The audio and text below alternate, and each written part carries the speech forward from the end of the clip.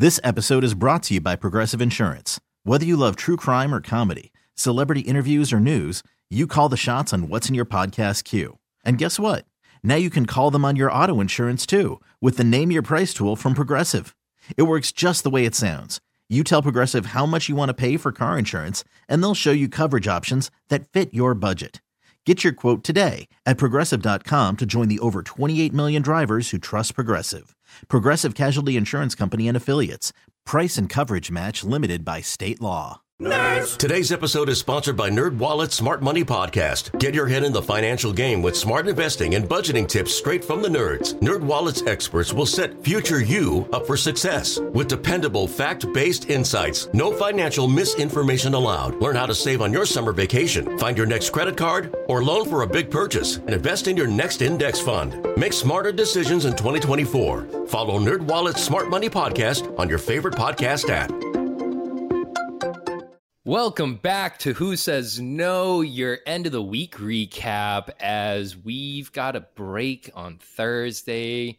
This is coming out on Friday morning, but nothing went on yesterday, so we decided to get together ahead of the Celtics game and, you know, depending on what happens there. Quick prediction, Celtics? Don't make me give my prediction. Don't make me give it. All right. It's going to be a blowout, but I don't know who will. Here. I'll say one thing. Okay. They're not going to come back. It's not going to happen. It's definitely not going to happen. However, if there was one team or one situation where a 3-0 comeback could happen, it would be when a 2 seed is down against an 8 seed, has 2 of the final 3 games at home, and one of the 8 seed's better players is down in Gabe Vincent. So hope is here, but hopefully by the time y'all are listening to this, it's not over, and we are going back to Miami 3-2.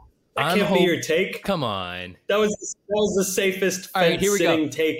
I'm going to say here we go. It's not happening. That's my take. It's not happening. It's happening. That's my take. The Celtics are going to be powered by McFarland tonight because that's what the Bradfo show is powered by. Malcolm Brogdon's not going to look like he's hurt at all. He's going to wait to get that Tommy John in the offseason. But the Celtics will power through. Mainly, I'm just saying that because I need content. Breaking Boston, if you haven't subscribed yet, go subscribe.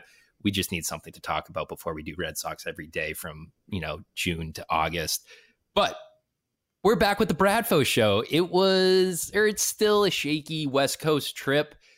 Things have been looking better. The Red Sox are tied for last right now in the AL East, despite having, I think Wednesday when I looked, they were still the 8th best record in baseball, kind of just showing how dominant the AL East has been.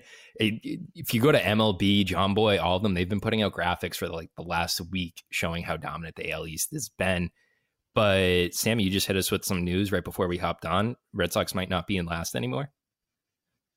It's close. Toronto is losing 5-1 in the 7th inning to Tampa. I don't see Tampa's bullpen imploding like that, but crazier things have happened.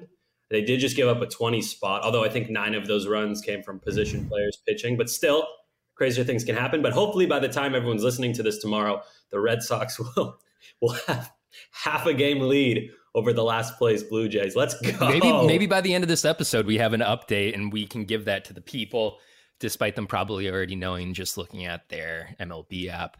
But the Red Sox now. Alek Manoah's 5 walk, or Alek Manoah is not powered by McFarland Energy. Furthest thing, he's running on 5 coal. guys. The dude, he's running on that 1920s shit. He's using whale blubber or whale oil just to power himself. Whale blubber. I like that. Guys, powered by Tim Hortons. Let me tell you, not enough. That's why America runs on Dunkin'. Not sponsored. No free ads. But we are heading into a series against Arizona, which has been a sneaky good team in the NL West, which also a tough division. They're supposed to be a tough division. But the team that came out and said, go ahead and buy your big market guys, we're just going to hit you to death. They're hitting teams to death. And with the pitching now kind of taking the role of they're now firm and almost solidified to how they should be, and the Bats now kind of puttering around, not really knowing where they are. It'll be an interesting series. I don't think it's going to be a defining series. I would have hoped this last game would have been, as Lou Merloni put it beforehand, the defining game in the series. But you got swept by the Angels, and tough look. How are you boys feeling after that?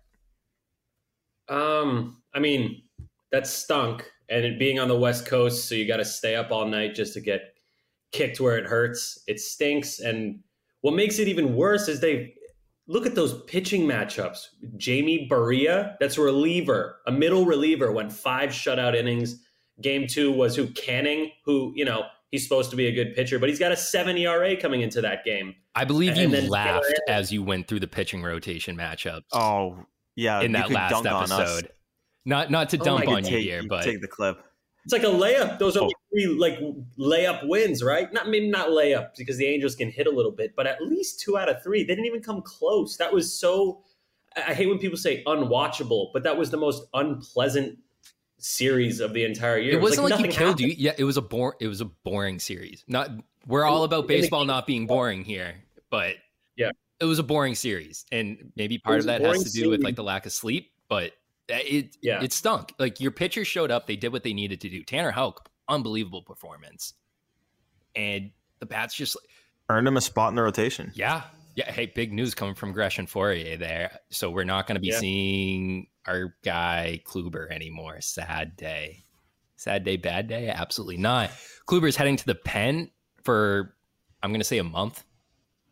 He took it well. We'll say he took it very well. Very professional. Took it like a. He said, what is he? I'm not going to feel bad for myself. I got to pitch better. So he said all the right things. So credit him for that. He didn't Pavetta it, kind of make it a little drama. I think if Pavetta doesn't happen, you probably still don't see that happening. He's a vet, but I think the Pavetta thing made that much more. Like, when I saw the whole chorus saying he took it like a champ and that, he's being a professional about it, and then you see the audio clips coming out, and it's just kind of like, well, yeah, like, he's a veteran, and you just witnessed the guy get eviscerated by the media for making one little comment about not wanting to go to the pen. Like, that's of course going to happen. All right, fine. No credit for Kluber then. All right. Hey, we're PR guys here. We understand how things go. It's important. Listen, he seems like he's a good guy, knowledgeable baseball dude, like by all means, like a borderline legend. Like, he's been around, he gets it. Like, he knows he's not pitching well enough. Like, I mean, he knows there's multiple things he needs to be doing better. Like, he's not stupid. And it's also a matter of the hopes is at that age, besides collecting a little bit of money each biweekly. How do you think that'd be a question for a big leaguer, how often they actually get paid or how they can structure their pay? But besides collecting checks, once you get to that age, you're really just chasing a ring. Like, if you don't have it yet, you're most likely going for it. I would imagine him signing with the Red Sox was him saying, this team may or may not be able to compete, but it can at least get me to the step where a competitive team would want to trade for me. And he's losing ground on that. Yeah. So if he's coming out and he's saying, like, I'm making demands, I don't want to be in the bullpen, it's either you lose your opportunity to keep your foot in the door, or you just grin and bear it. Like, that's just what you have to do in order to be on a competitive team. So I like the move. I'm happy that things are getting worked out. I'm happy that he's getting to remain a big leaguer and he's still getting a shot. I think he deserves that at the very least. But yeah, I don't see the experiment lasting much longer than the All-Star break. Yeah, no, I think you're right on that, Coop. I think when you put Kluber in the pen, you, like, a lot of people right now are saying, why not DFA? His stuff's not going to play in the pen. We've talked about that. Like, I think we all agree his stuff is probably not going to play very well in the pen. High 80s fastball. That's not really your typical reliever. But in the group chat, Rob brought up a good point, and I totally agree. You've got guys coming back. Garrett Whitlock's coming off an injury. He's going to make his first start coming up, and James Paxton has made 3 starts since he got hurt, or since he came back from injury. Chris Sale has been oft injured in the past, and Tanner Houck had, what was it, back surgery for Houck? Back surgery. Yes, back surgery for Houck. Yeah, Whitlock on the hip, Houck on the back. Yep. So you got a bunch of guys who have been hurt, and yes, you have Nick Pivetta in the bullpen. My back. Yeah, exactly.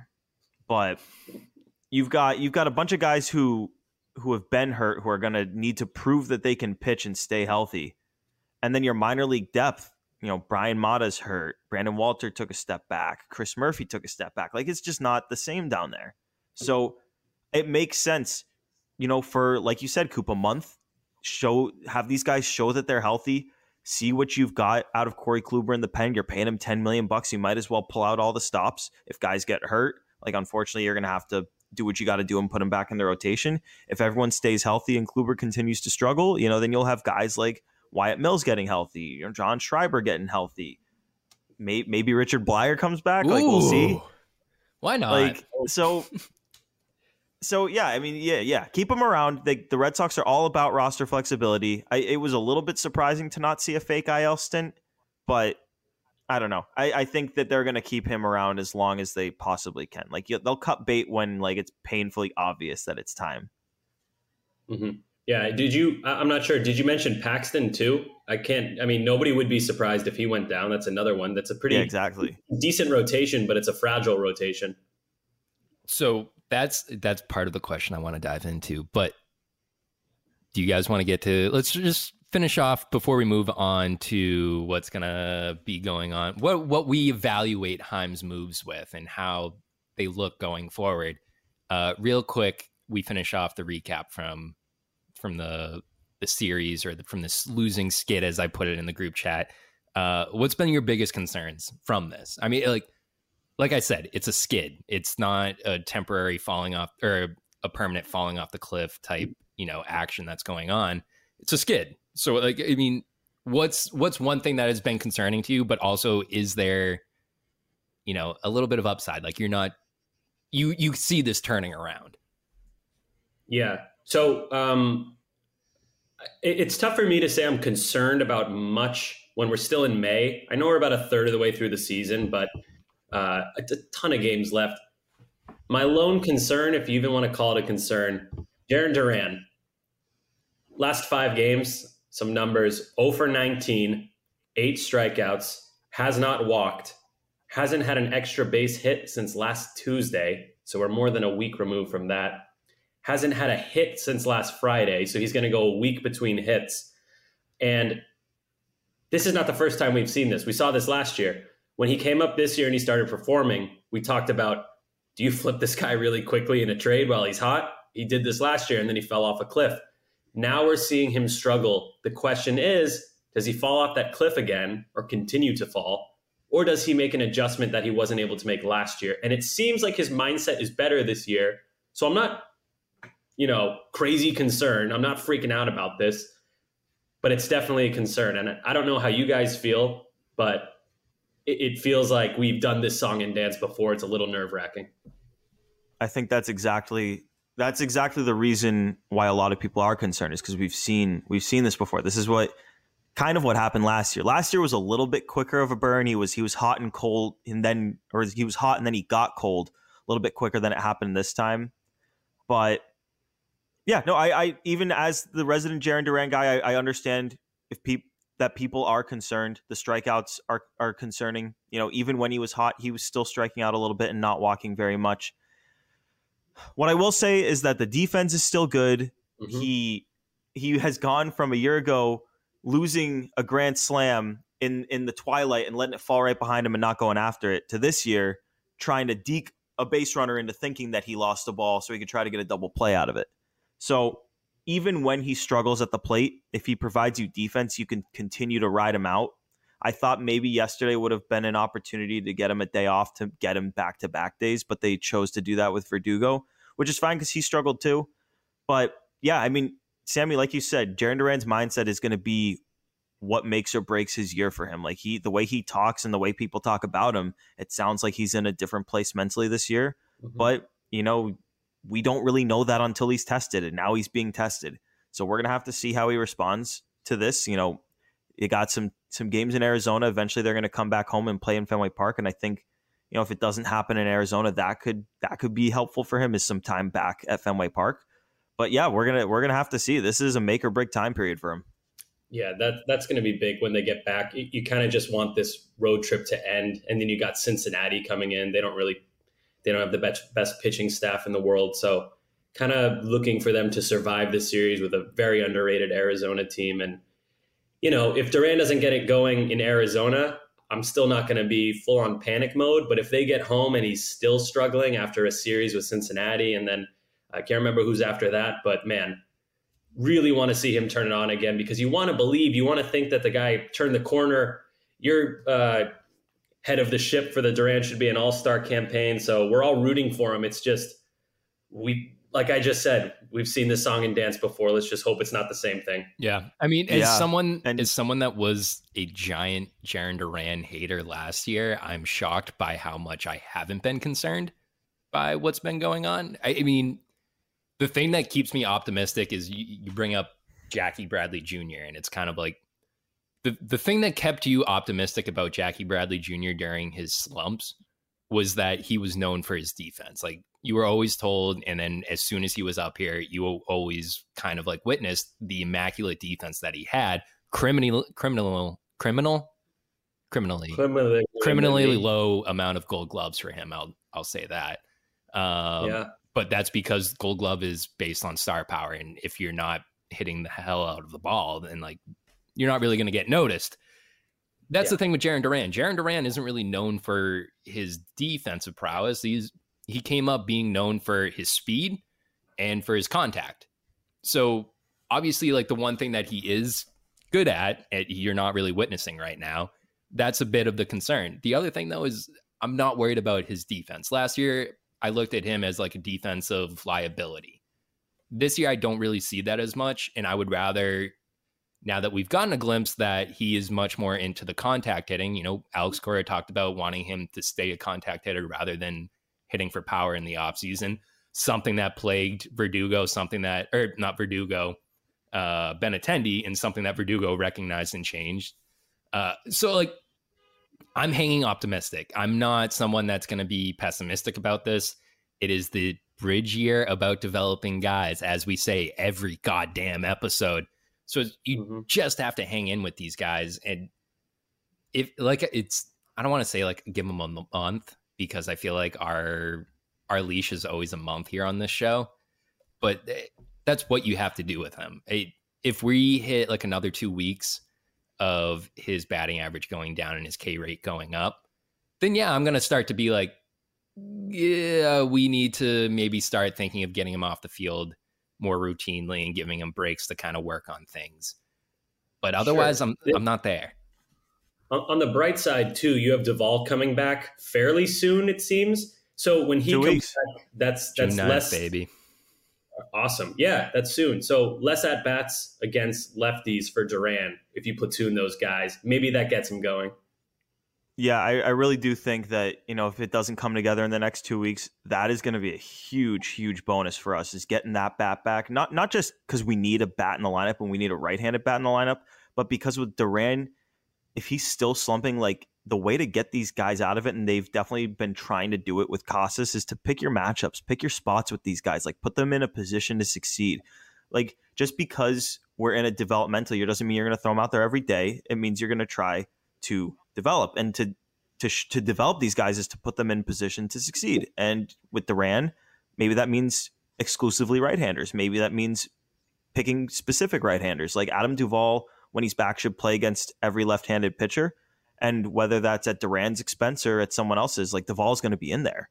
So it's just going to be a matter of, I guess, how does Duran respond over the next couple of weeks, and that'll determine what the lineups look like once Adam Duvall comes back. Mm-hmm. Yeah, I hope he's not feeling it too much. I mean, like we've said, Coop mentioned a million times, bridge year, development's most important. We want to see them win, but slow burn this year. I'm being more patient than I've ever been, and it's very painful. We're zen. We are zen on the Bradfo show. We are zen. Hey, Tanner Houck, we were all patient with him. Starting to look like it's going to pay off, knock on wood. I think he pitches Sunday, if I'm not mistaken. So let's go with the Bradfo show. Come on. We headlined this. We said. Are we breaking news just like before everyone else? This episode is brought to you by Progressive Insurance. Whether you love true crime or comedy, celebrity interviews or news, you call the shots on what's in your podcast queue. And guess what? Now you can call them on your auto insurance too with the Name Your Price tool from Progressive. It works just the way it sounds. You tell Progressive how much you want to pay for car insurance, and they'll show you coverage options that fit your budget. Get your quote today at Progressive.com to join the over 28 million drivers who trust Progressive. Progressive Casualty Insurance Company and Affiliates. Price and coverage match limited by state law. Nerds! Today's episode is sponsored by NerdWallet's Smart Money Podcast. Ready to expand your financial game? NerdWallet can coach you on smart strategies like choosing investments, finding your next credit card, and setting a budget that works for you. Score major points towards your summer vacation by learning expert tips for choosing a high-yield savings account and how to build wealth by investing in index funds. Slide into summer with smarter decisions in 2024. Follow NerdWallet's Smart Money Podcast on your favorite podcast app. Future you will thank you. TuneIn is the audio platform with something for everyone. News. In order to secure convictions in a court of law, it is essential that we conclusively. Sports. Shot clock at 4. Doncic. The step back 3. You bet. Music. You set my world on fire. Yes, and even podcasts. Whatever you love, hear it right here on TuneIn. Go to TuneIn.com or download the TuneIn app to start listening. It's better over here. After investing billions to light up our network, T-Mobile is America's largest 5G network. Plus, right now, you can switch, keep your phone, and we'll pay it off up to $800. See how you can save on every plan versus Verizon and AT&T at T-Mobile.com/across America. Up to 4 lines via virtual prepaid card. Allow 15 days. Qualifying unlocked device credit service ported 90+ days with device and eligible carrier and timely redemption required. Card has no cash access and expires in 6 months. After the end of a good fight, you deserve an ice-cold reward. Modelo is the mark of a fighter. You've earned this rich golden lager with a crisp, refreshing taste. Because you know, the bigger the fight, the better the reward. You put in the hours, the energy, the tough labor. You are a fighter, and Modelo is your reward. Modelo, the mark of a fighter. Drink responsibly. Beer imported by Crown Imports, Chicago, Illinois. A lot can happen between falling in love with a house and owning it. Having an advocate who can help you navigate negotiations, timelines, inspections, and more can make all the difference. That's what the expertise of a Realtor can do for you, because that's who we are. Realtors are members of the National Association of Realtors. Can we just chalk that up? Like we're gurus with baseball? Yeah. We know what we're talking about, Coop. We always know what we're talking about. That's why you got to tune in, subscribe, listen. Yeah, just chill and let these guys develop. Oh my God, people talking the other day about sending Casas down. No. Like, who are you going to put it first? No. Who are you going to put it first? Turner just missed 2 games because he has a sore knee. You want the 38-year-old? Old man Jenkins out there? I'd take youth. He's great. I'll take youth every day. He's almost 40. He can't be out there every day. He would probably agree with that. He'd be like, yeah, no. Let these guys develop. I'm sorry. This is not a World Series team. You got nothing to lose. Let them develop. If you make the playoffs, awesome. But slow burn. Yeah. And like that kind of carries me to, my concern. We talked about it before the show, Connor Wong. Not like a huge concern. Like he is getting right now over, I believe it's 51% of starts right now between him and McGuire. So he is being kind of lined up much like Duran is. You are going to be the future of this team. We're trying to develop you into our everyday catcher. I don't know if that's still a thing in baseball where I like having tandem catchers. I like being able to mix and match and have like pitchers kind of have options with what they're comfortable with for whoever's calling their game.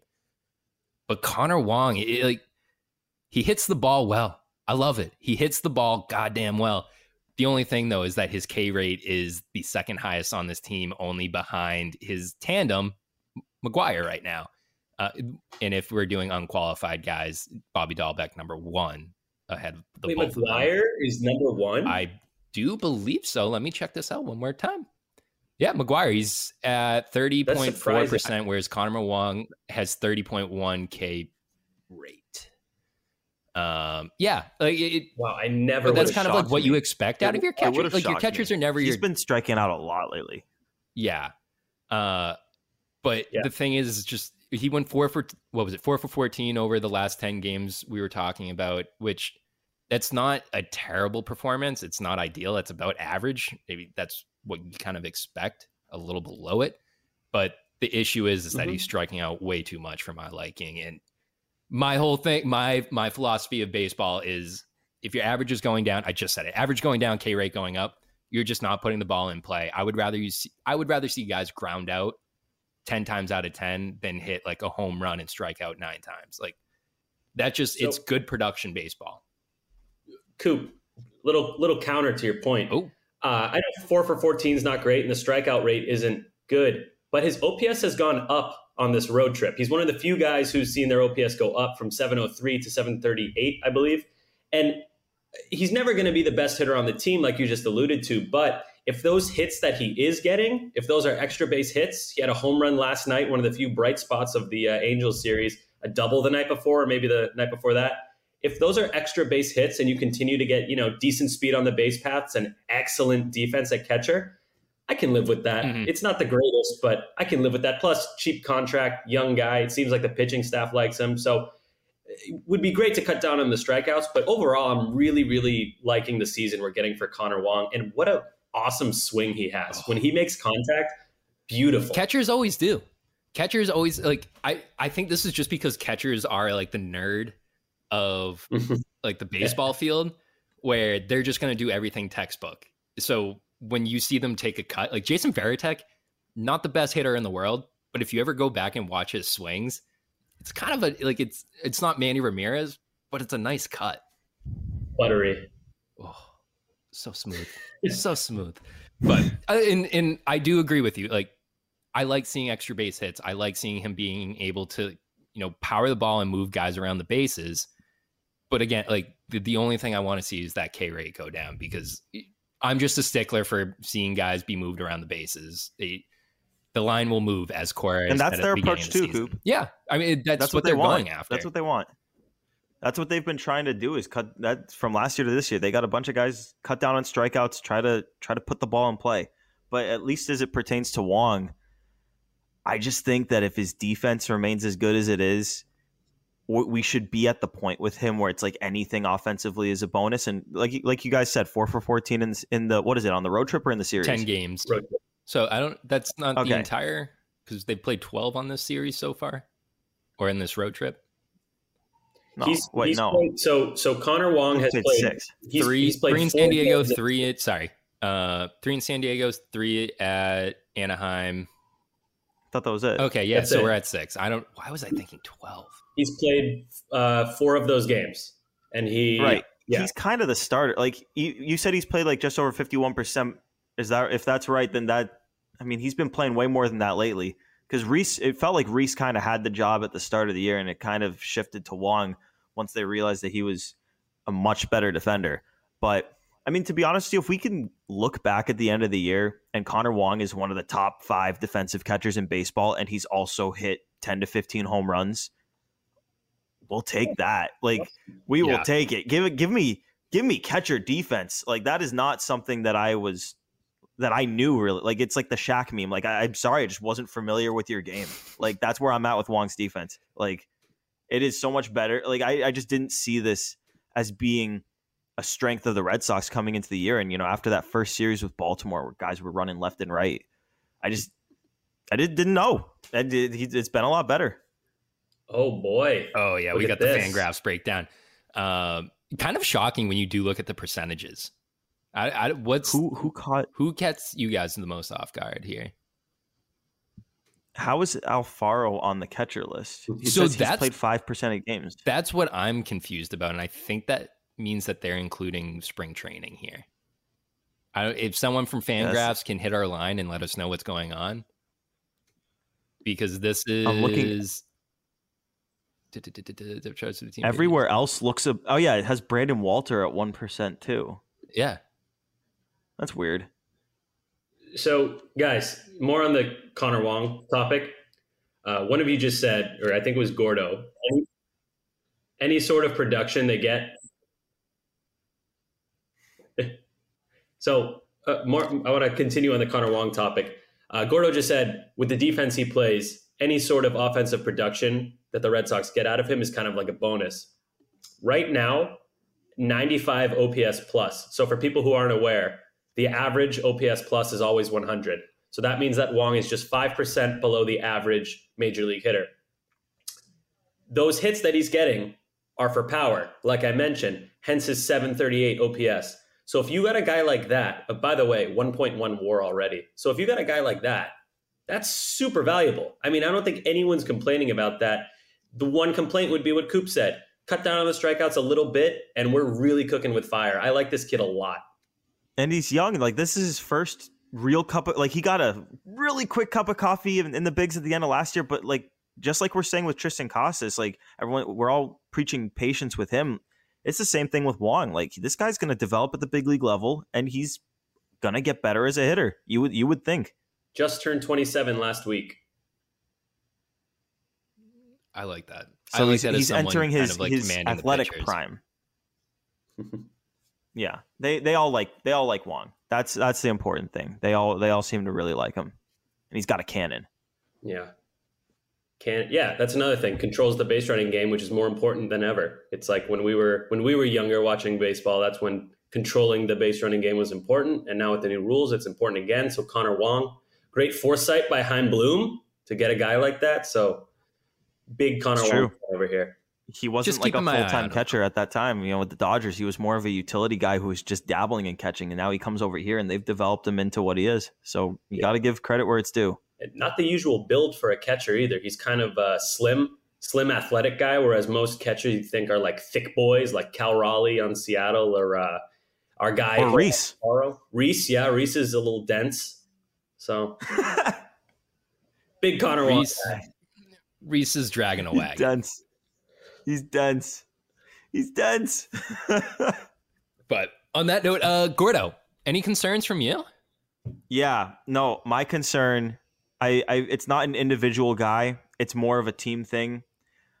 One thing that we have talked about with the Red Sox all year is that they go up against, it doesn't matter what starting pitcher they go up against. They're going to get him out of there, you know, five innings, 6 innings or whatever. And the Red Sox, I bet they still do, but at least a week or two ago, they led the league in forcing pitchers out of games before completing 5 innings. And they haven't done that since Blake Snell pitched on Friday. Yeah, Friday the 19th, the first game of the road trip. They forced Blake Snell out 4 innings. Haven't done it since. And that includes the pitching matchups we saw with the Angels. And even crazier, it included a bullpen game. Like they were gonna bullpen it with Barria, and he ended up completing 5 innings, and the Red Sox really got nothing going on him. They didn't walk a single time that game. And they've walked a few times the last couple games, so it's getting a little bit better. But, you know, over the last 4 games, the approach, it just hasn't looked the same. We've seen guys chasing balls out of the strike zone, and that includes the one guy on the team who's actually been hitting. Like, Masa Yoshida is the only guy on the team who has continued to hit, but I've seen him swing at ball 4 at least 3 times in the Angels series alone. And, you know, we saw other guys doing it too. Casas in that same inning, I was tweeting about it a bunch that inning, so I was paying extra close attention to it. But yeah, guys are swinging at pitches they shouldn't be swinging at. You know, they're still, you know, drawing some walks, but, you know, the potential is far higher if these guys just settle in and really remember what made them so great for the first month and change, which is just being selective, waiting for your pitch, not being too overly aggressive. You know, your pitch is going to come, and if it doesn't, you'll take a walk, and, you know, the next guy will hit it. But yeah, I mean, it's not something I'm like super concerned is going to, you know, continue, you know, over the long term. I mean, the sample size tells us that, you know, they're going to hit and they have the correct approach. But, you know, it's something that has concerned me lately, and I really hope that they were going to get it together for the last game of that Angel series and avoid the sweep. But, you know, it was kind of the same. They got down early and never really put together, you know, a fight outside of loading the bases and not getting anything out of it. Yeah, a lot of falling behind in counts. Credit to the Angels. All 3 of their starters threw strike 1, which is I think the most underrated thing you can do as a pitcher is throwing strike 1. Every single metric, every number supports that. It's a huge advantage if you can do that. So it's tough, man. You want these guys to be patient and work walks and get on base because that's what they've been doing all year. But if you're getting pitches right down the middle, you got to swing. So it's kind of like you almost got to just tip your cap to the Angels. They took advantage of a struggling team. They didn't give them any freebies and swept them. Is that the book on the Sox now? Like, is it just that's the thing? Is like the Angels you have to throw them strikes? Yeah, I mean, that's not gonna hold up. It's just like, it's a team struggling. So just throw them strikes. They're going to get themselves out. Eventually, there's going to be that game where they explode for like 12 runs and we're all going to be like, oh man, where has this been for the last week? That's always what happens. So that game will come, whether it's in Arizona or back in Boston when the Reds come to town. But it's just frustrating right now. They got to work through it. Every team goes through this unless you're the 2018 Red Sox. So they'll get out of it. We just got to be patient like we've been all year. Zen mode. Arizona, highest elevation in baseball. I'm feeling a big night. What? One of these 3 games. What are you talking about? Colorado, right? It's got to be Colorado. No, Arizona is the highest elevated baseball field in the MLB. Go get high in How's Arizona. That because Phoenix's elevation is like crazy. I'm almost. Then why don't people talk about it? Like we always talk about, guys at Coors Field. They have the humidor. They're in the entire stadium is almost like a humidor because it's a dome. I think you're wrong here. It looks like Colorado's about 4 times higher. Absolutely. Am I that wrong? Phoenix's elevation is 1,086 feet. Colorado is 1,280. So you're off by about 4,200 feet. Why did I think it was so much higher? I was like, it has to be Colorado. No, but they definitely have like the humidor and everything. Like I've definitely seen. Doesn't everywhere have a humidor now? Don't we have it? They're about 1,042. Well, Fenway's like the opposite. Like the ball, like at Fenway, I believe. Fenway? I'm not even going to make the statement. I'm not going to do it again. I was going to say Fenway has the lowest elevation, but we drive. I don't know anything. No, the Fenway definitely. I mean, if Fenway's 42 feet above sea level or 46 feet, Phoenix or wherever the Diamondbacks play, 1,086. So it's a little elevated. Maybe the ball will go a couple more feet. Which last night, if the ball went a couple more feet, Kike almost had a home run. I think Atlanta's 1,050 feet. Yeah, that's not that much. That's like a little elevation. Yes, I'm 5'9". That's a whole lot to me. All right, fair. Almost average. But all right. Besides the egg on my face, I still think that they can get the bats together there. Whatever. Yeah. Put it in the hot tub. Do they still have the hot tub? I don't even know what's going on. Yeah, no, they do. They've got that. Yes, put it in the hot tub. If someone puts it in the hot tub, yeah, we need someone to put it in the hot tub. So put it in the tub. Pitching matchups tomorrow or today. Let's hear him. Today, if you're listening, Chris Sale, who's hottest pitcher on the planet right now, versus TBD. Oh, bullpen game maybe. Tyler Billy Dunkirk. Yep, Tyler Billy Dunkirk, and then the next game, Garrett Whitlock makes his long-awaited return, and TBD starts his second game in a row. Trevor Brian Dilbert. Dilbert. And then Big Dilbert guy. Big D up on the mound Saturday. Tanner Houck on Sunday versus, you want to guess who's pitching? Paxton. Or not Paxton, Corey Kluber? No, it's Houck. Let's trade Kluber. No, we're going to trade Kluber over to Arizona within the next 2 days. Trade for TBD. Maybe we can get TBD back in exchange for Kluber. Oh, we're going to get Travis. Baseball Darno. Yes. Travis Baseball Darno. No, it's also TBD on Sunday, which is a little bit confusing. But at the same time, it looks like Zach Gallen is pitching on Monday. So I think the Red Sox luck out and miss Gallen. Thank goodness. That's not who you want to see when you're ice cold. Selfishly, I really wanted to watch him play. Like, I know it would have been ugly for the Red Sox, but selfishly, like, I want to watch him pitch. Is it a hot take to think that it actually may have helped the Red Sox to face Zach Gallen? Because it seems like they put on a different hat. It is an extremely hot take. They put on a different hat against these elite pitchers. Like, I feel like they haven't been shut down by an elite pitcher all season. Like, we get shut down by Griffin Canning, but like, Joe Musgrove takes the mound and it's easy cooking for the Sox. We need a Garrett Cole to get us right. Oh, can't wait feed me for that. I can't wait for June. Yoshida's gonna hit an opposite field home run, and he's gonna pull a home run versus Garrett Cole. Adam Duvall's first home run back off of Garrett Cole. That's a hot take. Put it in the book. I'm in. Let's book it, Coop. This is right after me saying the Red Sox will finish June in second place, and they have lost every game since. You did say that. Yeah. We got a long way to go, though, so we'll see. And they're about It's not even June yet. It's not even June yet. Let's see. Are they? Oh my God. Toronto's rallying. They got the bases loaded. No. Tampa tacked on another run, so they're going to need a grand slam, and then they're going to need another run, and there's already one. Who didn't knock on wood? Who didn't? I need to know. Who didn't? I have wood right in front of me. I didn't knock on it. He clearly said knock on wood. Yeah. But regardless, I want to move on to our final topic here before the Blue Jays inevitably come back and ruin this whole Red Sox not in last place thing anymore. Chaim Bloom. And we started to touch upon this. I wanted to derail what Gordo was talking about because he was heading towards it.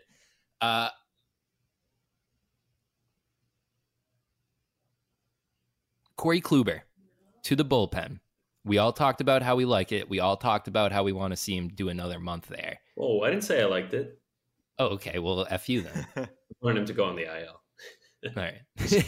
Little IL DFA. Little shoulder strain, you know. Your calf is sore, you can't pitch. Just chill. I don't hate that. But you still want to keep him. That's the thing, and that's the whole root of what I'm trying to get at here of Chaim Bloom sacrificed a Xander Bogaerts contract, a Trey Turner contract, Dansby Swanson contract, a Carlos Correa, stop crying, Carlos Correa contract, any big name pitcher contracts, Justin Verlander, DeGrom, Eovaldi, add him to the list. But that's because he doesn't enjoy long-term commitment.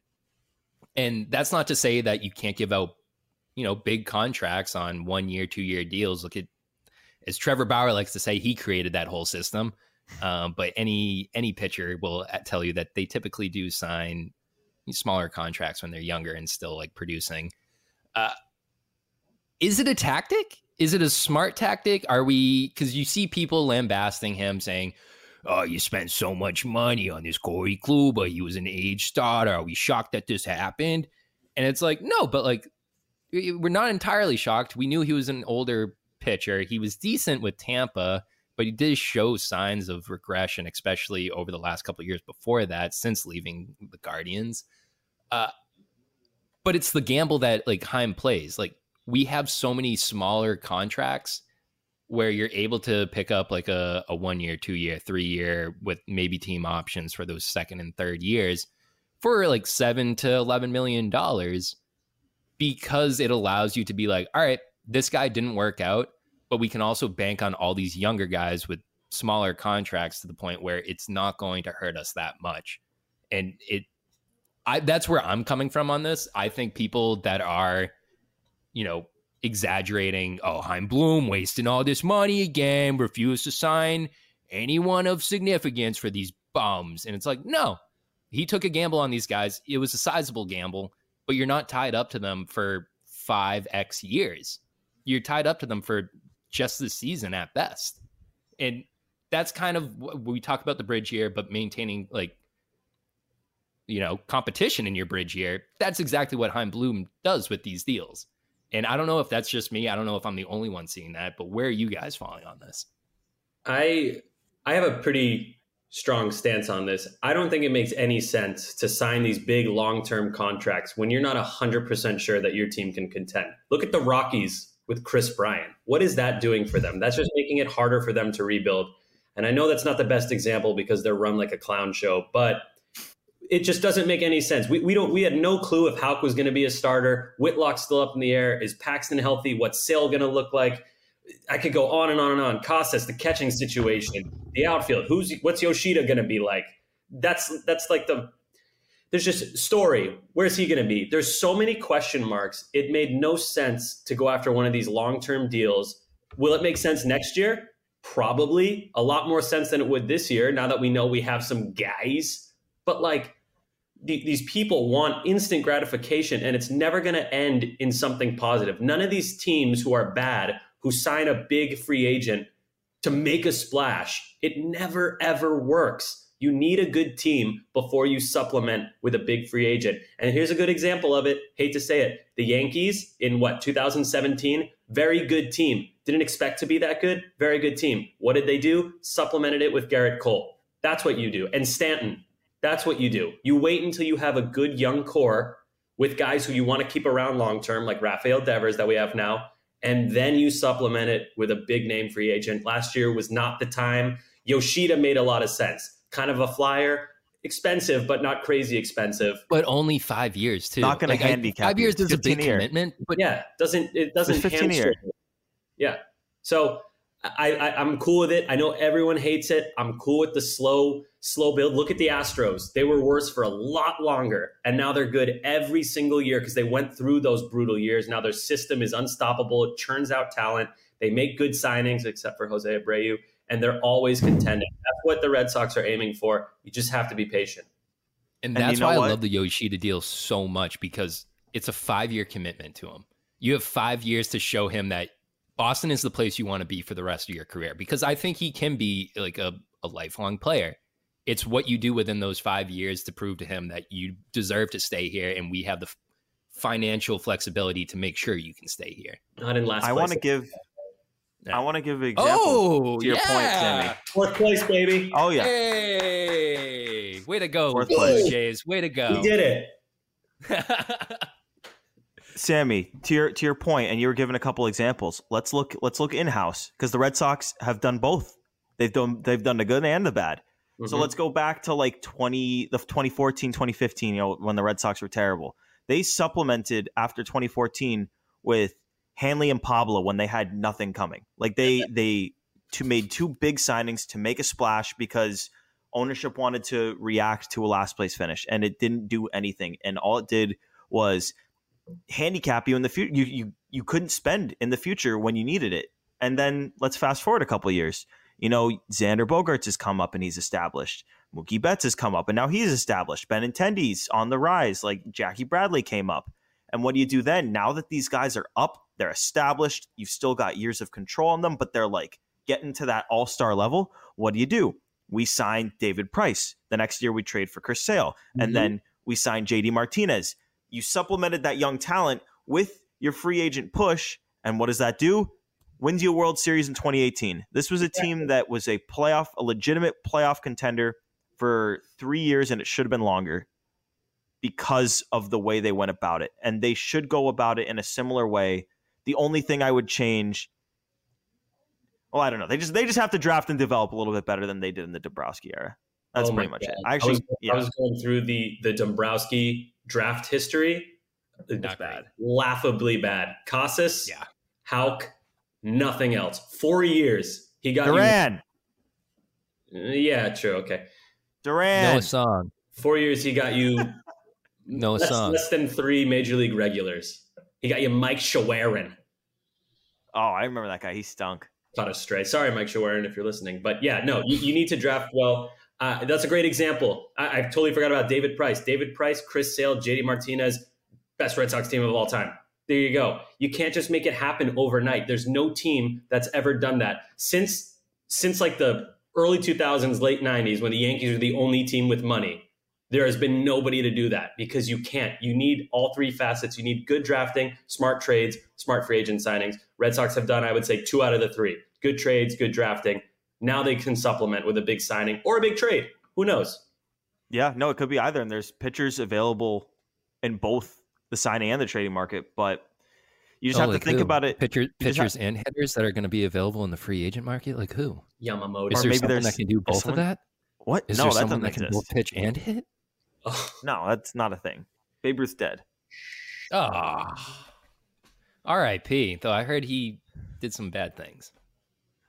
What are you talking about? Maybe. Did Babe Ruth did he set his house on fire? Is that what he did? Yeah, but it's not like his wife was stuck inside. His ex-wife. True, he did. Oh, okay. No, if you're looking for someone who pitches and hits, who will take your team to the next level, Pablo Reyes. Oh, yeah. Who did get a hit last night. He hit that ball hard. Okay, yeah, just leave it at that. You got a hit. Kind of an error, but kind of a hit. We'll take it. My sweet, sweet guy. So I think we're all in agreement here, though, that overreaction by a lot of people out there, a lot of Red Sox fans saying, despite moving on from Corey Kluber, it's a bad move on Chaim's part, because I think Chaim Bloom, I think when he signed Corey Kluber, he did it with the intent of, well, there's a big possibility this exact thing will happen. but so be it. It's a failed signing. That particular signing is a failure. But he was not signed to come in here and be the ace of the staff. He was signed to come in here and do what he did last year, which was not walk anybody. And he didn't do that. He did quite the opposite. And I have a hard time blaming management for something that I myself couldn't foresee and no one could foresee, because how could you? He was in the 99th percentile in walk rate last year. Now he's what? I think it's 38th percentile. Like, how could you see that coming? He's already got 18 walks. And he had 21 all last year. It's ugly. It's very ugly. But whatever, man. Heim's had so many good moves and good signings, trades. Bite the bullet. It's a bad one. It happens. Nobody saw it coming. Figured he would regress, but he's completely fallen off a cliff. I didn't love the signing because I thought, oh, this is a number 3 or number 4. He's not even a number 5. No, he's not. He's not even a number 6. Yeah.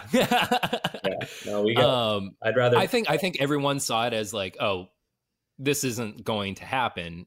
I think if it worked out, I think everyone would have been like, oh, well, good for Heim. Yeah. But I'm hesitant on saying like it's a failure still, just because it's like that is the gamble that you take. Like, you understand that there is a big upside for failure, and I get that. Like, I'm now saying it's not a failure, but you take that upside.